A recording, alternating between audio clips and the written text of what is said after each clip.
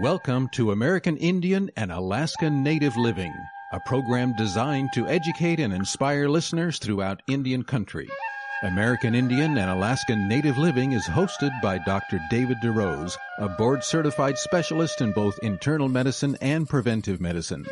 Dr. DeRose has a wide range of experience with Native health issues, and he is here today to help you learn more about your health. Here is Dr. DeRose. It is so good to have you with us on today's edition of American Indian and Alaska Native Living. I'm Dr. David DeRose. Today we've got a show lined up that will connect you with someone that I've been very excited to know over the years. Her name is Lucia Tiffany. She is doing some exciting stuff with pulling together health experts from throughout the world, putting together master classes. Lucia, it is so great to have you on today's broadcast with me. Thank you so much, Dr. DeRose. It's an honor to be here. Lucia, some folks know you. They've jumped on. They may tune into other stuff we've done. They've seen some of the work that you've done. But for those who have no idea who Lucia Tiffany is, tell us a little bit about yourself. Okay, I'll be happy to do that. I have been helping people with health since I was a little girl. You know, my parents got interested in healthy lifestyles about the time I was born. They became vegetarians way before it was a popular thing to do. And so I grew up always hearing about the importance of our choices and what their impact would be on our health. And by the time I was around 9 years old, I was helping my parents actually do community education classes where we would talk about good nutrition. My dad would do lectures. My mother would demonstrate the food, and she had me helping her with that. I think the first recipe I did was granola, and I still remember doing that. But it was so easy, you know, even a kid couldn't mess it up. So that was kind of how I got started. I've been always interested in that area, so I eventually became a nurse, got a master's in public health, and I love working cross-culturally. My husband and I spent 6 years in West Africa, where we had to learn to speak French, and we worked with a culture very different from either one of ours, and I really, really enjoy doing that kind of work. So I still do health education work in a variety of languages, sometimes Spanish, sometimes French, but most of the time English. And that kind of, I guess, brings me to where we are now. And I've started doing coaching diabetes reversal for people that want to reverse prediabetes, metabolic syndrome, and type 2 diabetes. So that's kind of just brought me into a lot of new opportunities and ways to communicate this with people. This is just really exciting stuff that you're sharing with us. And we really appreciate this introduction to getting to know you, Lucia. One of the things that to me is so exciting about what you're doing is you have been working with people throughout the world, really, as far as pulling together these master classes. I know you graciously invited me to take part in one of them not all that long ago. Tell us a little bit about your vision for these classes, what you've been doing, and where things are headed from here. Oh, that's a great question. What I've been doing is about once a quarter, getting together a panel of experts around the large topic of diabetes reversal through lifestyle. And then every time I do either a summit or a master class, depending on the event, it might have one name or the other, and bring together a panel of experts in a particular sub area of diabetes reversal. Like we've done one about the myths around diabetes. Like so many doctors even today tell their patients, like I have a lot of clients come to me and say, well, my doctor said I have to be on this medicine for the rest of my life. So we've done like a whole series on the reversibility of diabetes. We've done another one where we looked at how can health professionals use lifestyle in their practice or with their clients. Currently running one around optimizing weight loss and metabolism, because that is a very important area for diabetics. We have one coming up in February where we're going to be looking at anxiety, depression, prevention of Alzheimer's, kind of all those mental health issues at a time of year when I believe a lot of people are needing that kind of support. So that's kind of what we have lined up for those things. Now, it is so exciting that you have this vision, Lucia, and that you're not just in the classroom, if you will, talking to people who can actually attend your events physically, but you've embraced this whole virtual environment and you're doing things that people can take part in no matter where they are. I also appreciate that you have a real interest in what we call translational medicine. So a lot of folks, if they're not familiar with that term, we're doing all kinds of research in the world, and I say we. I haven't contributed a huge amount to the world research literature. I've published some. But, the deal is all kinds of research coming out, all kinds of great stuff, but often it's not translated into practical day-to-day living. I know that's a special interest you've had, and I know as you've worked with people, you've had a special interest in some of the challenges that people face when it comes to making lifestyle changes. Tell us why that's so close to your heart, Lucia. Well, I've worked for decades now, helping people to understand how their bodies work and then make different choices in their lifestyle based on their understanding. But many times people get the understanding and they know, oh, this would be a better choice for me to put on my plate, for example, than what I've been doing. But when they go forward and try to do that, they find that sometimes there's a lot of obstacles that pop up that get in their way of actually implementing these things on a practical level. So that kind of got me started looking at what can we really do to help support people that want to make changes. Maybe they have some really good knowledge already, but the mechanisms of that seem to escape them. How can we help support them so they can be successful in that? Well, let's make it real practical. So we're speaking especially to people throughout Indian country. And let's talk to a woman, let's say she's in her early 60s. She was living during that unfortunate era where she was maybe forcibly removed to a boarding school where she was told she couldn't speak her native language. She was disconnected from her culture. Maybe she ended up becoming very successful in the eyes of the world, professional degrees and things, living maybe in an urban area. And now she's transitioned. She's back living on maybe the reservation where her family was for some generations. And she says, my health isn't that good. I think if I connected with some of the values of my ancestors, maybe eating more of those whole plant foods that they thrived on.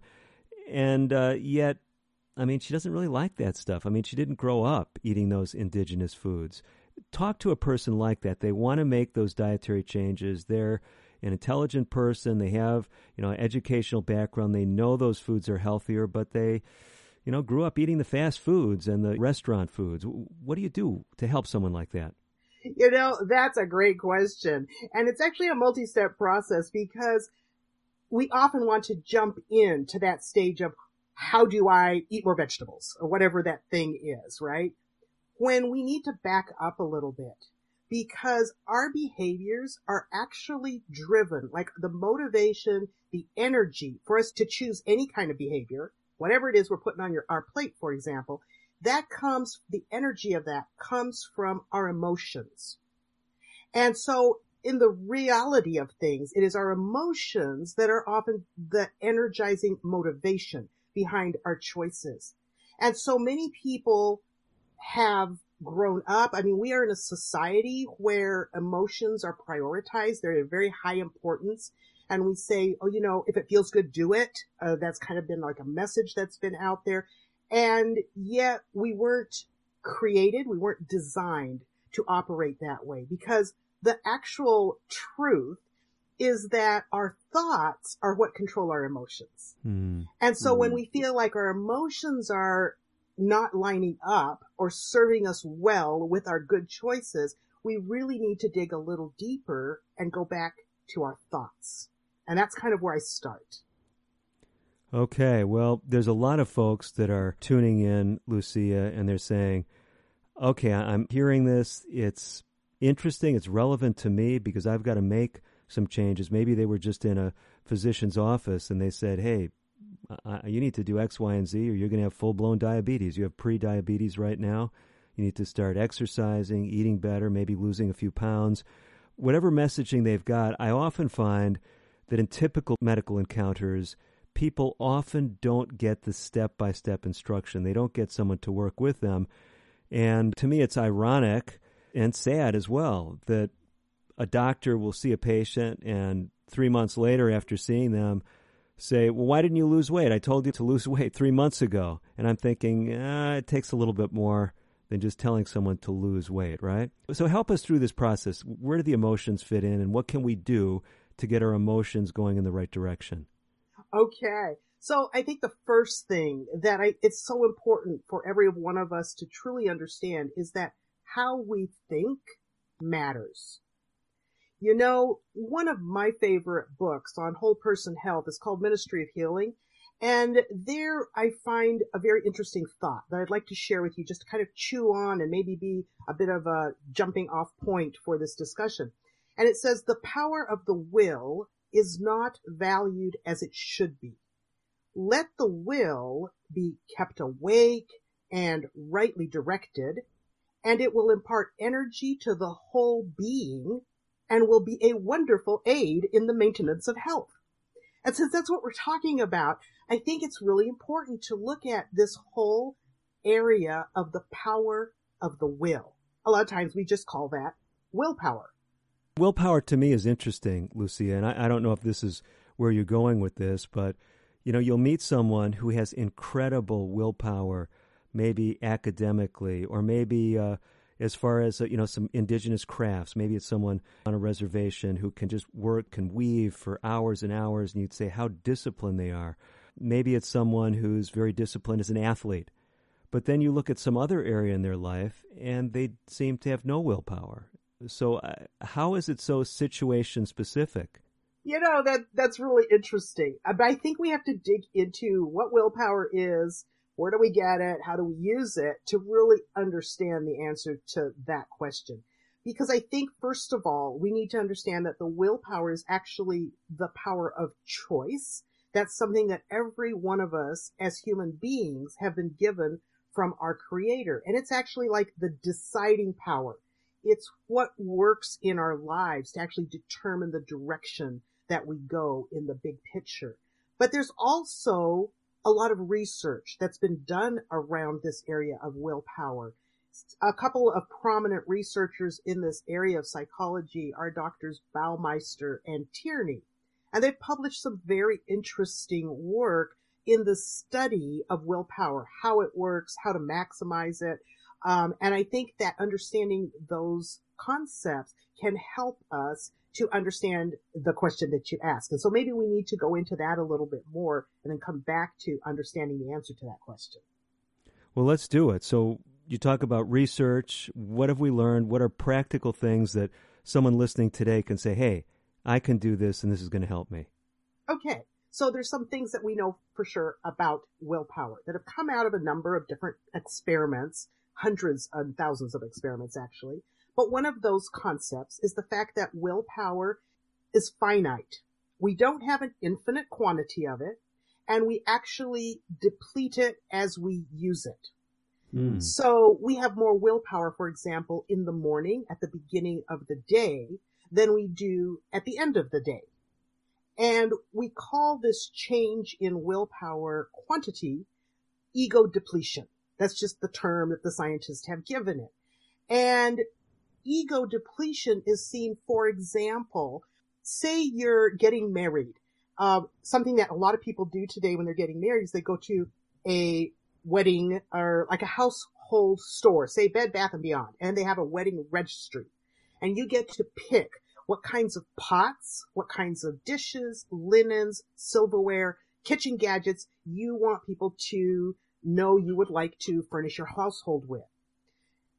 I was reading the experience of a girl that had gone through that process, and she said, this is quite an intense process that involves a lot of decision making, a lot of choices. She said, by the time I was done with about 3 hours of choosing the type of pot, the color of linens, all of these things for the registry, she says, I could hardly think anymore.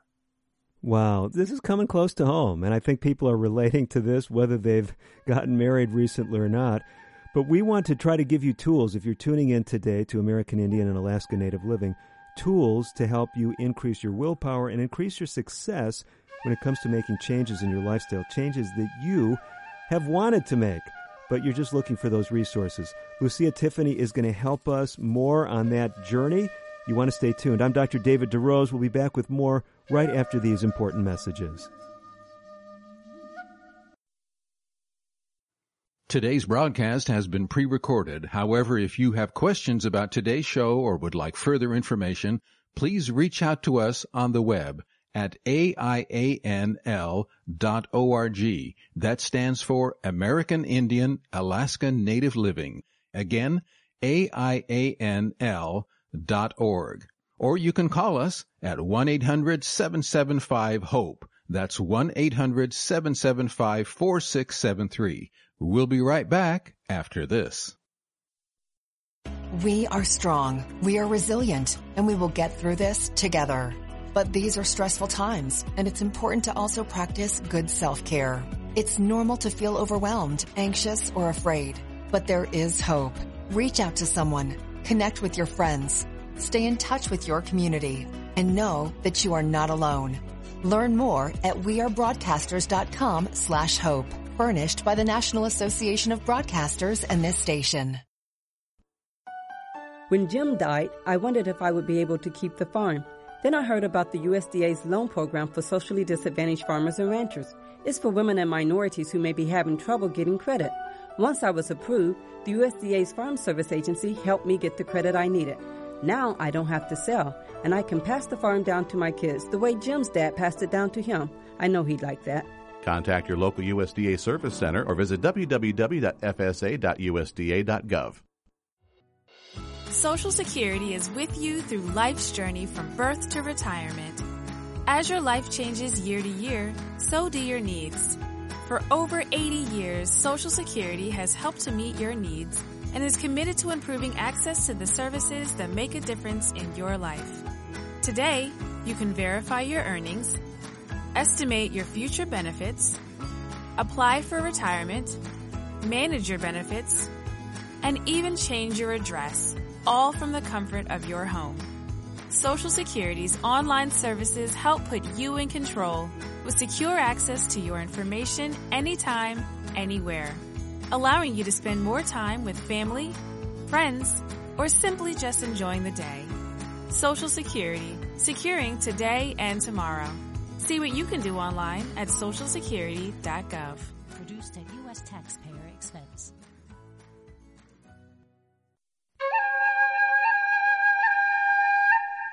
You're listening to Dr. David DeRose on American Indian and Alaska Native Living. Your comments and questions are welcome. Call now at 1-800-775-HOPE.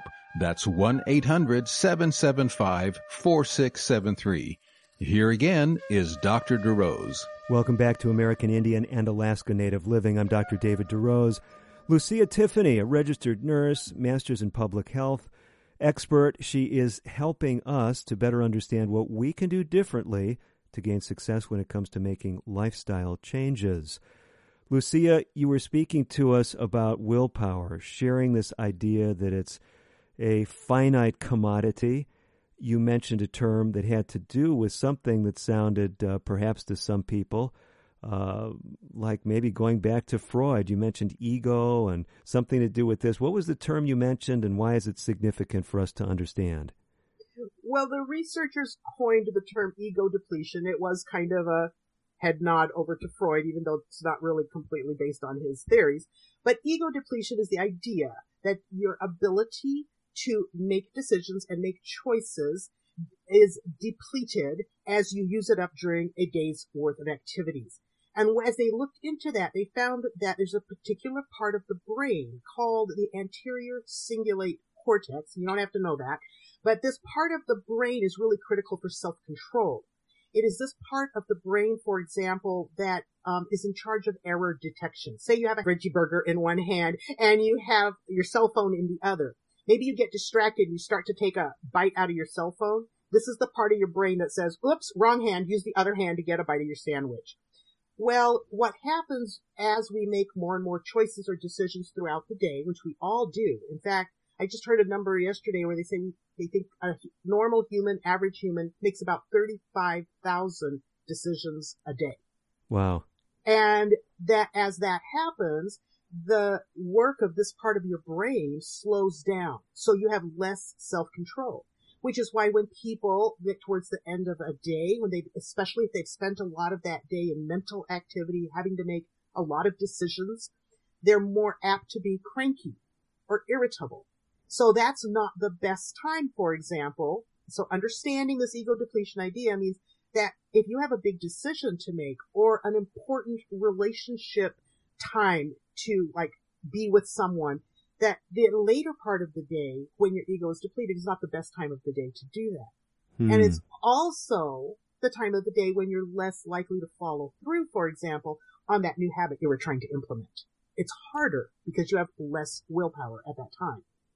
So basically the plan to start your new exercise program and do it every day after work may be a more challenging goal than if you were to say, I'm going to exercise every day before work. Is that one application of this? That would be one. But another one is, though, understanding that our emotions are amplified when our willpower is diminished. In other words, if we're happy, we tend to be, actually, we could be happier. But if we're sad or feeling really stressed or anxious, that feeling is also intensified. So if we tune into our bodies and notice if we feel like we're maybe, some people might say, overreacting to a situation, that could be a sign that we're experiencing ego depletion. So we need to be aware of that so that if, for example, we have something we're trying to implement as part of a new habit that's later in the day, we need to be aware of what's going on so that we can actually override it with choice. But even the override can get tired. There's another area that I think is really interesting, and that has to do with addictions. Do you want to shall we just take a couple minutes on that? Oh, I mean, I think this is tremendous. So if I were to look at my patients over the years, I would say probably the greatest angst, the greatest challenges they've faced have been things that had an addictive element. So help us to understand how that fits into the whole equation, Lucia. Okay, so you need to understand that ego depletion not only intensifies your feelings, but one of those things that it intensifies are cravings related to addiction. So it's kind of a double whammy when you're experiencing ego depletion. Your willpower is diminished, but your cravings feel stronger. So there was a British humorist that Baumeister quoted that I thought was kind of interesting, and he described some of this conflicting emotion that people experience as, for example, they're trying to stop an addiction. And it also explains why they often feel very weird in that time when they're just coming off of an addictive substance or food or behavior. And it's because they're experiencing ego depletion. And this British humorist put it this way. He was like, I have given up smoking again. He announced this. He says, I feel fit, homicidal, but fit, a different man, irritable, moody, depressed, rude, nervy perhaps, but the lungs are fine. And it's that conflict that can get set up that can trip people up when they're trying to stop an addiction. So I think it's important to understand this. And the flip side of it is then, how do we keep ourselves from getting into the state of ego depletion, right? Well, that's exactly the question that's going through my mind. I mean, if it just is inevitable that the further you go through the day, I mean, maybe we all should go to bed at 6 p.m. Well, here's the thing. The key, one of the keys, I should say, there's several we're going to talk about, but one of the keys is making habits around the things that are high priority for you in your life. Because habits mean that you have established a pathway in your brain that your brain can go down without very much energy at all. So instead of having like a brand new decision to make every time you open the fridge, if everything in the fridge is healthy food, for example, it puts you in a position where you don't have to worry about making a choice between junk food and good food. And you can actually have a habit, like you know that every time you open the fridge, it's just going to be healthy food choices. And so it's easier then to make a good choice because there's very little effort involved. So anything that decreases the effort involved around your good choice is going to help you because it won't deplete your ego as quickly or as easily. So a real key to sustained good habit formation is closely related to putting those habits into place because they conserve brain power. Okay, so a lot of people say, hey, I'm a creature of habit, this is why I have problems, but you're flipping that, Lucia. You're saying, well, get habits to work for you, develop good habits, and those things can be assets as far as your lifestyle goals throughout your life, right? Yes, because that's a very important way to conserve your willpower. So the fewer decisions you force yourself to make in a day, that conserves willpower. Some of you might remember Steve Jobs, who always wore the same thing. In fact, it was said that in his closet he had 28 shirts and 28 pants. They were all the same color, all the same style. He never had to worry about what he was going to wear when he got up in the morning. Mm-hmm. But it conserved his mental energy for other things. And so routine and habits are really huge. But there's another aspect that really affects our level of willpower, and that is energy. So our body gets energy from glucose, and our brain especially runs on the energy produced by glucose.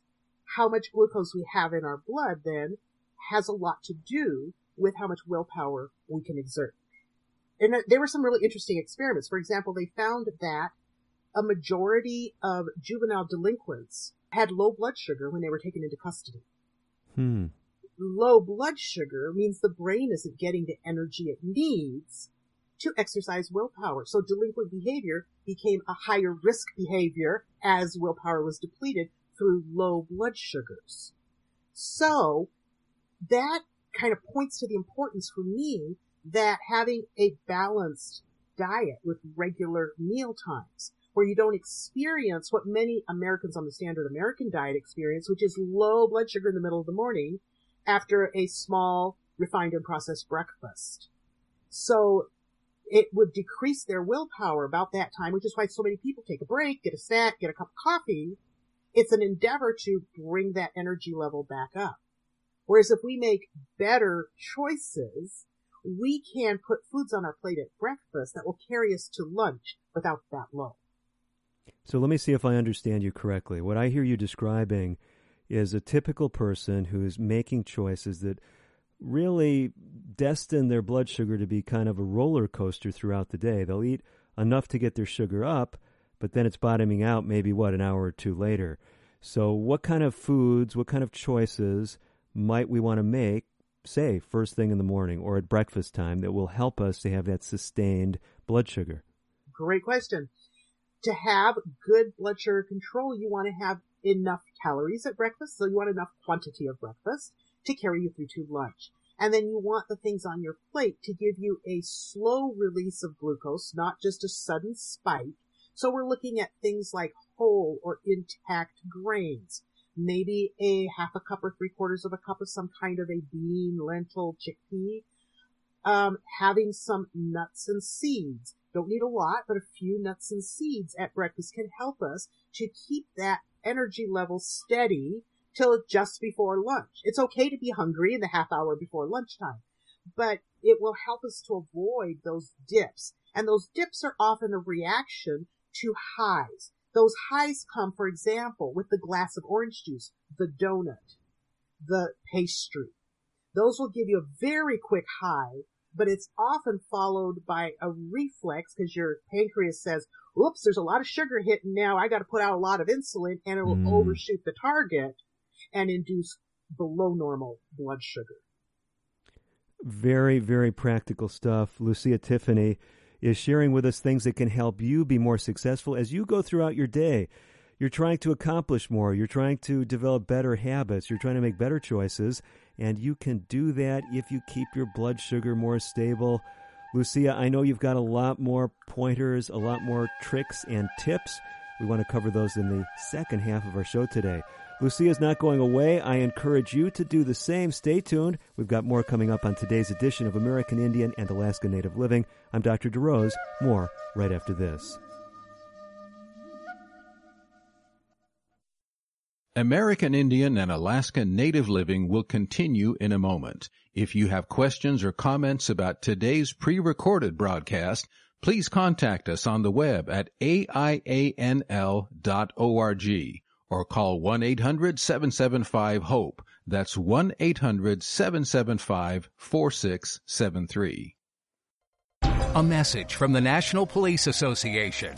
It used to be that any able-bodied person would offer to assist a police officer in danger. Now, passers-by are more likely to take a video. There's a better use for your phone when an officer's in trouble. Call 911. Tell the operator where you are and what you see. Then, start your video to provide evidence later. To learn more about how you can assist law enforcement, visit nationalpolice.org. That's nationalpolice.org. Unlike other health concerns, mental illness is not always easy to see. Depression won't show up on an eye chart, and you can't measure it on your bathroom scale. Sorting out a mental health concern is not something to attempt on your own. You won't find a bipolar disorder by looking at a thermometer. Like many other health conditions, help for mental illness takes professional diagnosis and treatment. Anxiety won't just go away under a stick-on bandage. So the sooner you seek treatment, the better. If you or a loved one has a mental health concern, don't go it alone. Find out what to do.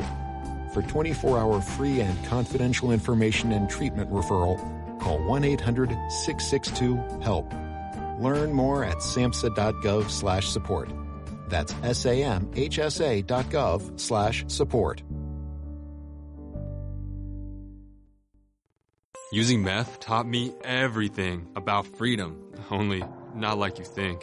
It taught me how easy it is to lose your freedom. If you think meth is taking control of you, ask for help. You have the power to be truly free. I know. I'm Jan, and I'm free from meth.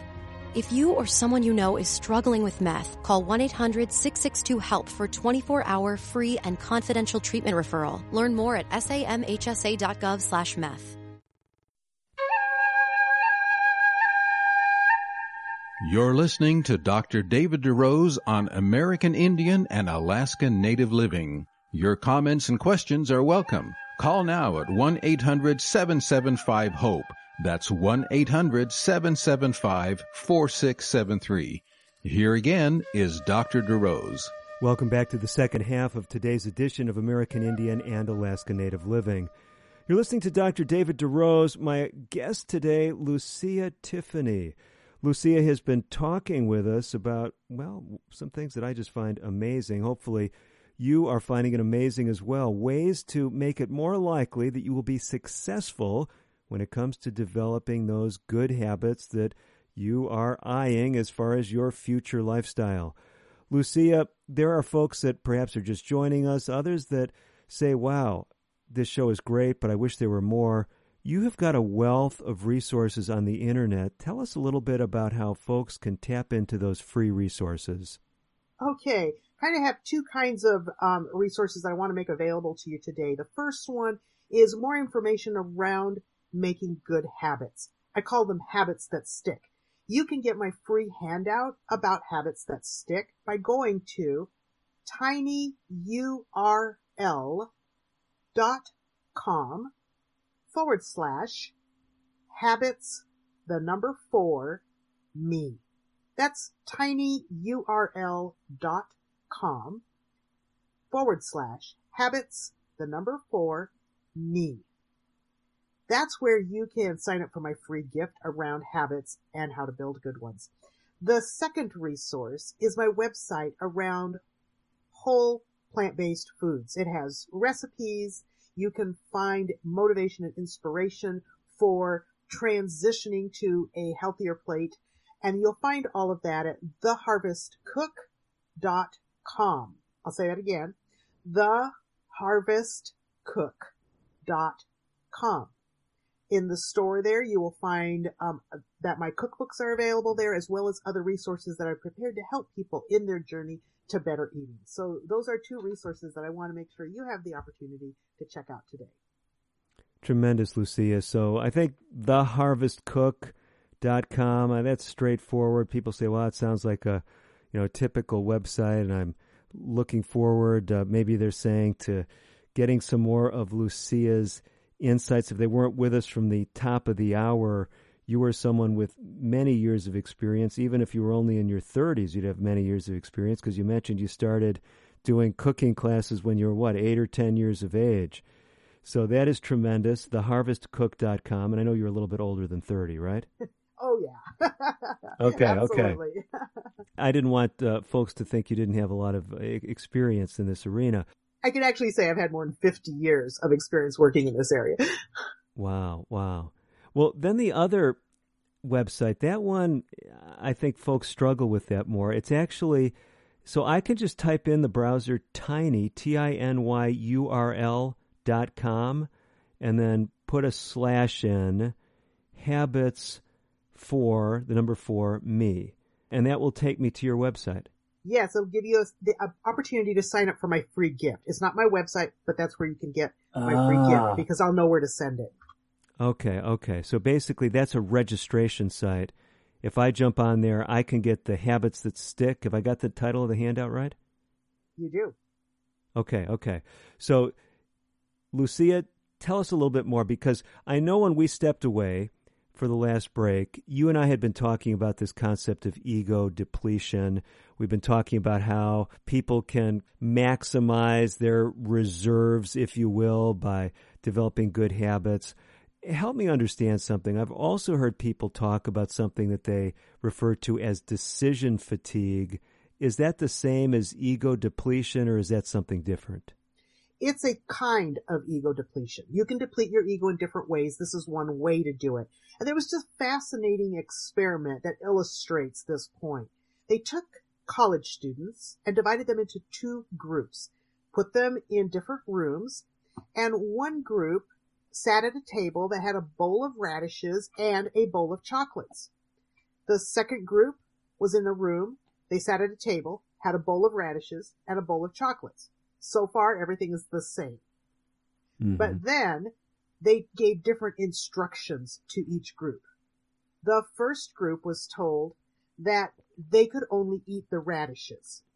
The bowl of chocolates was on the table, but they were not allowed to eat them. The second group was just told that they could help themselves to whatever they wanted. So the difference was the instructions they were given. And so they let them sit in this room with the bowls of radishes and chocolates for about 20, 30 minutes. Then they took them to what the students thought was a completely unrelated experiment. The second part of what was actually all one experiment was that they gave them a puzzle to solve. Problem being that this puzzle wasn't actually solvable. So what they wanted to do was measure how long they would try to solve it before they gave up. This is a kind of a standard measurement of willpower, and they use it in the context of many different kinds of experiments. But they took these 2 groups and then gave them this unsolvable puzzle. Which group do you think worked on the puzzle the longest? The ones that had been told not to eat chocolates, or the ones that had been told they could eat whatever they wanted? You've got me stumped. Tell us the answer. Okay, it turns out that the group that could only eat radishes had used up a lot of their willpower saying no to the chocolates and gave up on the puzzle after just a minute or 2. Whereas the second group that had freely been able to eat radishes or chocolates, whatever they wanted, had not expended all that willpower, and they stuck with the puzzle for much longer than the first group. So I found that was a very interesting example of how it affects our ability to problem solve. And for me, one of those big takeaways from that experiment was understanding that this is the effect that they call decision fatigue. And it means that the end of the day is not the best time to make big, important decisions. For example, and I got to thinking about this because there's certain decisions that I think a lot of times get made late in the day. Mm-hmm. And 2 of those are whether to get married and whether to get divorced. Why do you say those are made late in the day? Well, a lot of proposals are often after like a nice evening meal. They're like late in the day. I don't know a lot of people that propose at sunrise, even though I know it does happen. But just thinking about a lot of times it's about around some kind of an evening activity, party, special time, end of a really nice day, and here comes the proposal. Or it can be at the end of the day when everybody's super grumpy, irritable, and it's like, okay, I'm getting a divorce. So sometimes those are like big life-changing decisions. I want you to be aware that late at night's not a good time to make those decisions. So this old dictum of sleeping on a decision, you're saying there's some rationale for that? Absolutely. Absolutely. Things look different in the morning, and you're much more able to make a good choice. Okay, so we've got this idea of decision fatigue. The more decisions you make during the day, harder it is to make decisions, especially later in the day. What about these folks, Lucia? They've been listening to us. They say, okay, I got these things, but come back to some of these illustrations. We're talking about people who want to make real lifestyle changes. They say, okay, well, I've made the decision. I know what I want to do, but why can't I do it? What other pointers do you have for folks who are struggling with really developing those new habits? Yes. I think it's really important to know that we actually have ways to conserve willpower. And one of those ways is by actually starting to practice it. Because you see, willpower is very much like a muscle.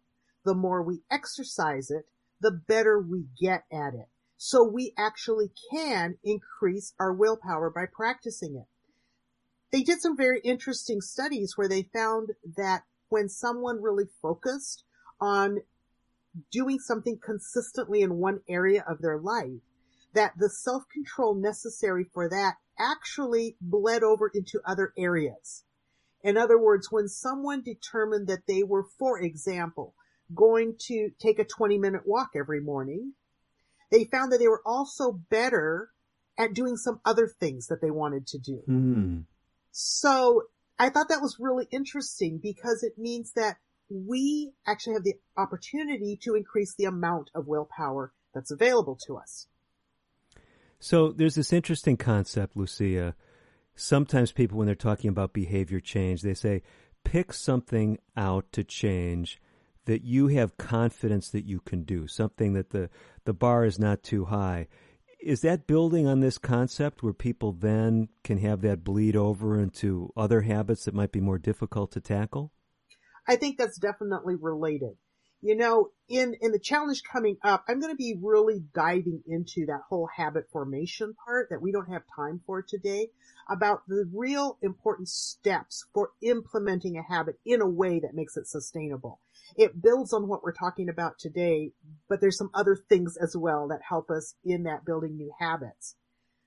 When it comes to the willpower bit, though, another way we can exercise our choice in a way that helps to conserve our willpower, enables us to be more successful where we need it, is something called pre-commitment. An example would be if you know that you're going to a party and, you know, the holidays are here, Thanksgiving, Christmas, and we know there's a lot of unhealthy food available. If you decide ahead of time what you're going to do when you're faced with those choices, it improves your chances of making a better choice in what you eat. For example, you could say, I am not going to go over to the dessert table. I will focus on the vegetable platter. Or maybe I'll only have a single half serving of something sweet. That would be an example of a pre-commitment. This is very practical. So the idea of making the decision before you're in the heat of the decision-making context, right? Yes, absolutely. And, you know, I'm a Christian, and as I think about some Bible stories, one that really comes to my mind in this context is a story about Daniel and his young friends. And they were offered very unhealthy food from the king's table. But according to the Bible, it says that he had purposed in his heart. That's a form of pre-commitment. He had made up his mind ahead of time that he wasn't going to partake of these foods that wouldn't support his best health. And so I think that this is not a new concept. This is a very ancient concept, but one that is very true today. Now, Lucia, you and I have talked about something off air. You just mentioned it in passing a few minutes ago about a challenge. So folks that have been engaged with this topic, wanting to make healthy lifestyle changes, tell us where this challenge is going and when it's going to take place. Give us some details. Okay, it's going to be the first week of December. If you go over and sign up for my free resource today, you will get an announcement. You will get an email from me that lets you know more details about that, like when it starts, what we're doing every day, all of that sort of thing. So we're talking about December of 2022, the year 2022, the first week you're going to be launching this challenge. Have I got that right? Yeah, the first full week. And if someone wants more information, the best way to get it is simply to request your free handout. And give us one more time that somewhat difficult website for your host to get down. Please help us. Tiny, TINY, URL.com/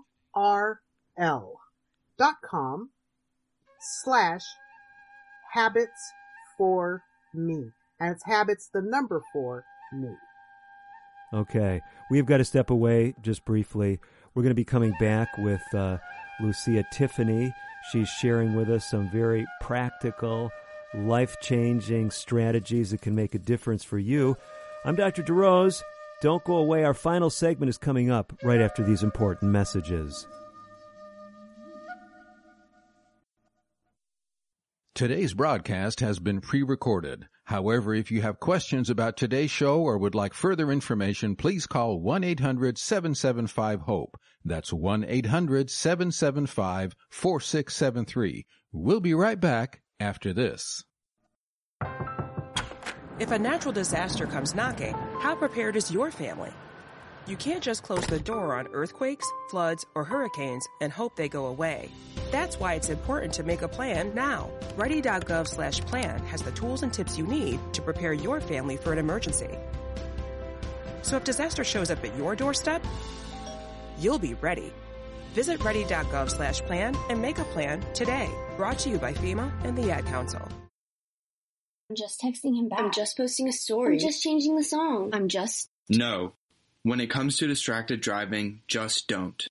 Sending a text takes your eyes off the road for just 5 seconds, but in that time, your car can travel the length of an entire football field. Any distracted driving just isn't worth it. Visit StopTextsStopWrecks.org.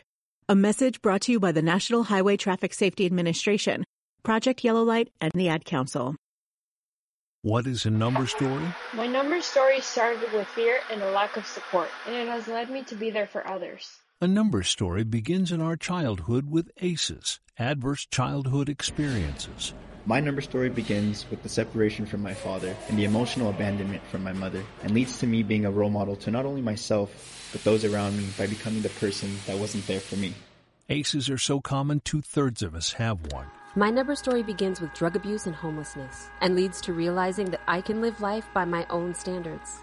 A study found the more ACEs, the more likely we may experience a host of serious health effects, physical and mental, but that doesn't need to be the case. Your ACE number is simply an entry point to your own story. Where it leads is up to you. My number story begins with years of emotional abuse and leads to peace, clarity, and security in my self-worth. Take control of where your number story leads at numberstory.org. You're listening to Dr. David DeRose on American Indian and Alaska Native Living. Your comments and questions are welcome. Call now at 1-800-775-HOPE. That's 1-800-775-4673. Here again is Dr. DeRose. You are back for our final segment with Dr. David DeRose and with Lucia Tiffany. Lucia is a registered nurse. She has her master's degree in public health. She is a trainer, a coach. She's a cook. She is the author of cookbooks. She's the formulator of master classes. Lucia, we are just so glad with all that you do that you squeezed time in for us on American Indian and Alaska Native Living today. So thank you so very much for joining us. Oh, it's just been really fun to be here today and share things that can help us to be so much more successful as we try to make changes to grow, to up-level our health. Now, we do have some time in this final segment where we want to nail down some other things about behaviors, health behaviors especially. One of the things, Lucia, that I think everyone's heard, I mean, I heard this growing up as a kid, but this idea that practice makes perfect. The flip side of it is if you're practicing something wrong, that is going to make you far from perfect. So help us to sort that out. What's the truth and where are the pitfalls in that statement? Oh, I love that. Actually, as we exercise willpower, it allows willpower to grow. We said that just before the break. And I'd like us, if we're parents or grandparents, to think about how important that is for children, because we actually find that children can start to practice willpower quite young. They're given the opportunity to make choices. And so we want to encourage our young people to be making good choices as early as possible. And one of the ways we can do that is by encouraging them to do the hard things. Because in life, if all we do is always gravitate to the easy things, we are not going to make the kind of progress in life, much less health, that we really want for ourselves. And, I think that's something that's kind of countercultural in our society today, the doing the hard thing, because exercising self-control, self-discipline isn't an easy thing. Like we've talked about, it requires energy, it requires brain energy, it requires intentionality and choice. But there are ways to do this that help us to work with the way our brain is designed to work. And that's something we will dive into in the challenge about habits. We're going to be talking about levels of habit change and then how we actually get to think around the formation of habits that will help us to be more successful. But that habit formation is really important because as we build habits, it economizes willpower. And that's one of the most powerful ways that we have to make our willpower go farther and have it available when it's really needed. So if I'm to distill this, Lucia, what I hear you saying is, first of all, don't be afraid to tackle some difficult things. It may be important in our childhood, but some of us, whether we had that experience as younger individuals or not, we can still develop new habits, and those challenging habits have derivative benefits. It's not just the benefit we get from that habit, but it spills over, it economizes our willpower, and hopefully it's building our confidence too, right, that we can make decisions and follow through with them. And there's a little, I don't know what you call it, I think they call it a challenge. It's free, but it's something called #75hard. I don't know if you've heard of that, but the whole idea behind this exercise is that you do 6 habits consistently for 75 days. Because they find if you do it for 75 days, that it actually builds discipline and self-control muscle for you that will apply to all these other areas of your life. And so it's something that even like high performance executives do, people that know they have to be at the top of their game. This is one of the tools that they can use. And it's interesting. The habits are actually very simple. They're things like drinking a certain amount of water every day, making healthy choices, reading 10 pages in a physical book every day. And none of these things in and of themselves are like the magic bullet, but it's the consistency of doing it 75 days in a row with no break. I actually did this about a year ago, and I found, like many people do, that I had to start it more than once, because if you miss a day or you miss one item in a day, you get to restart counting your 75 days again. Oh, wow. So I think I got in about 9 or 10 days. I missed something. Oh, part of it is you do 2 workouts a day. So and one of them at least has to be outside, no matter what the weather. And so I ended up, though, successfully completing 75 days in a row. And it was very interesting to me to see what that did for me. It was a difficult time. We were evacuated due to wildfires here in California twice during that period, which is very upsetting to a routine. The evacuation involved taking both of my parents that were in their 90s, packing them up, getting them out of the house, and our neighbor, who's about 90, getting this whole caravan out of the fire danger area to a hotel about 50 miles away, and being dislocated from home for 4 to 14 days, depending on which evacuation it was. And to be able to keep consistently through that whole time with these particular habits actually did bleed over into other areas of my life. I found that it was easier, for example, to be consistent in my bedtime, or to be consistent around food choices, or, other things. I was obviously being consistent around exercise because that was part of the challenge. So, that's just kind of an example of how, as we build consistency through good habits or consistent behaviors for an extended period of time, we can build this muscle. And this is something anybody can do. This is not reserved for those with higher education, that are under 20, or any of these other things we might think about. So I think it's something that's accessible to all of us, no matter our age, our station in life. We can all grow in this area and reap the benefits. Now, Lucia, you have got your own challenge that's going to be taking place the first full week of December in the year 2022. Tell us a little bit about, if someone missed that earlier in the show, how they could jump on and be a part of that. Okay.